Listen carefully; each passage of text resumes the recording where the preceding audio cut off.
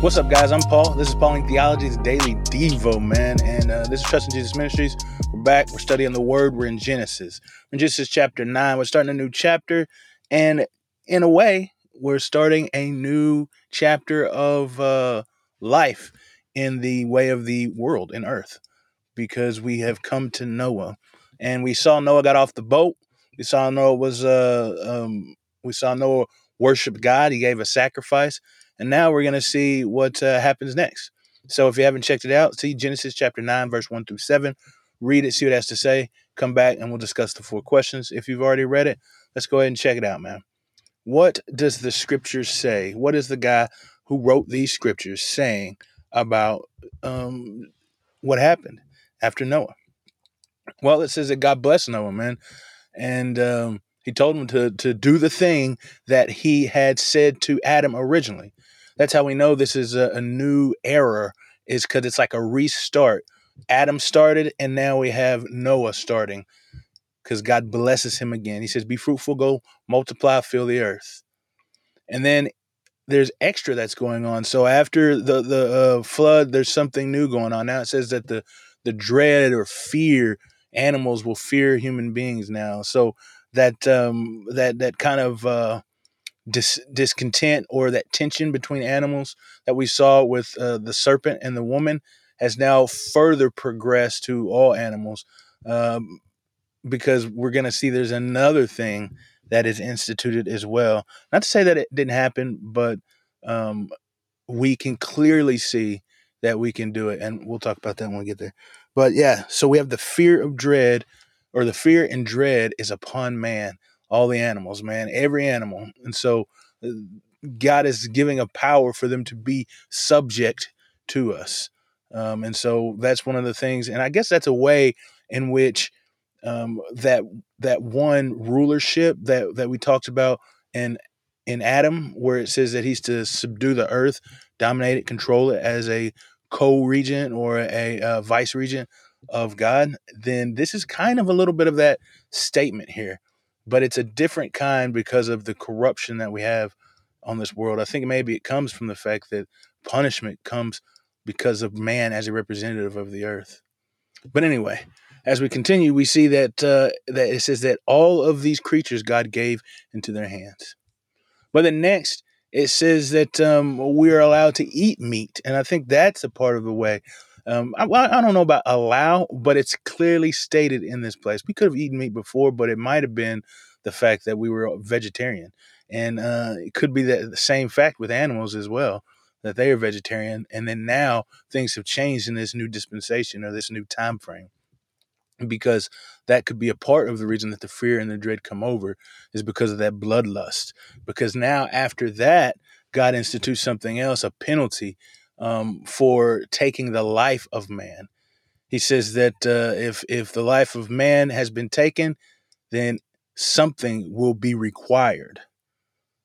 And that is not just of man. So if human beings murder another human being, a life is required, but it's also animals, because the price of a human being is so valuable. It's the image of God. And that's what God states. He says that we are made in his image. Therefore, there's going to be required something for the life of a human being, whether it's an animal or a man.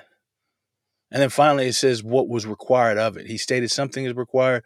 Well, life is required, flesh for flesh.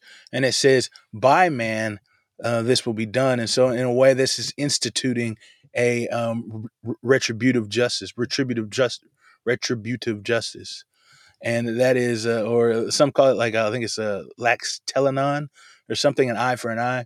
And so this is also a say for capital punishment as well, is that if man has been slain, by man will that life be slain.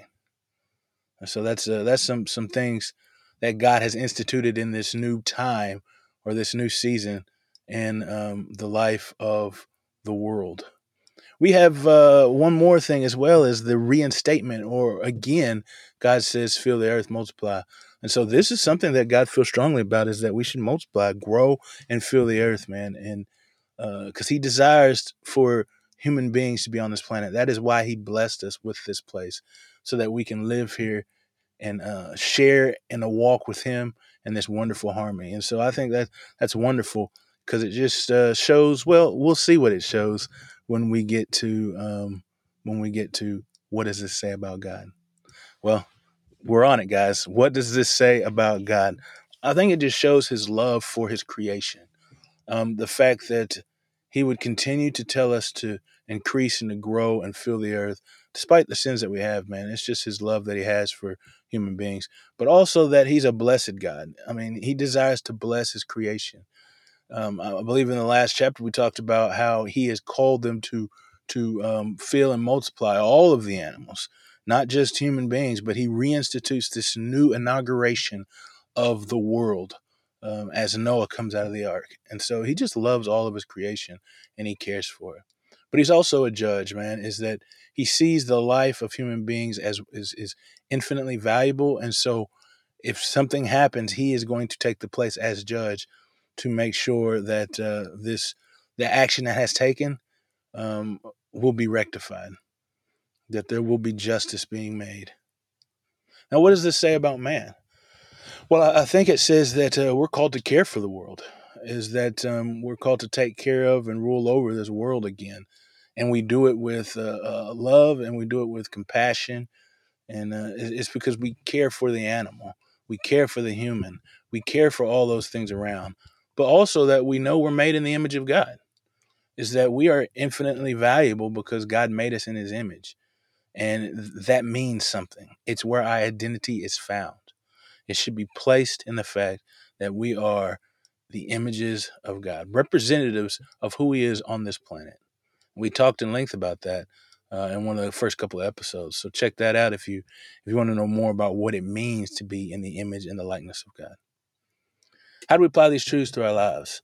I think one thing that's super important for us is to recognize that we are made in the image of God. And so right now, if you feel unworthy, if you feel hopeless, or you feel broken, or you feel like you have no value, or that you're not worth anything, well then fix your eyes firmly on the one who created you. Fix your heart firmly on the one who has molded you from the dust of the ground. Because what he says is that you are worth everything because you were made in his image. You were made in his image. And so much so that as you continue through the oracles of Scripture, if you continue through the writings, you see that he gave his son for you, Jesus Christ, so that you might live and know your worth and know your value. Hey, I thank you guys for listening, and I will see you in the next episode.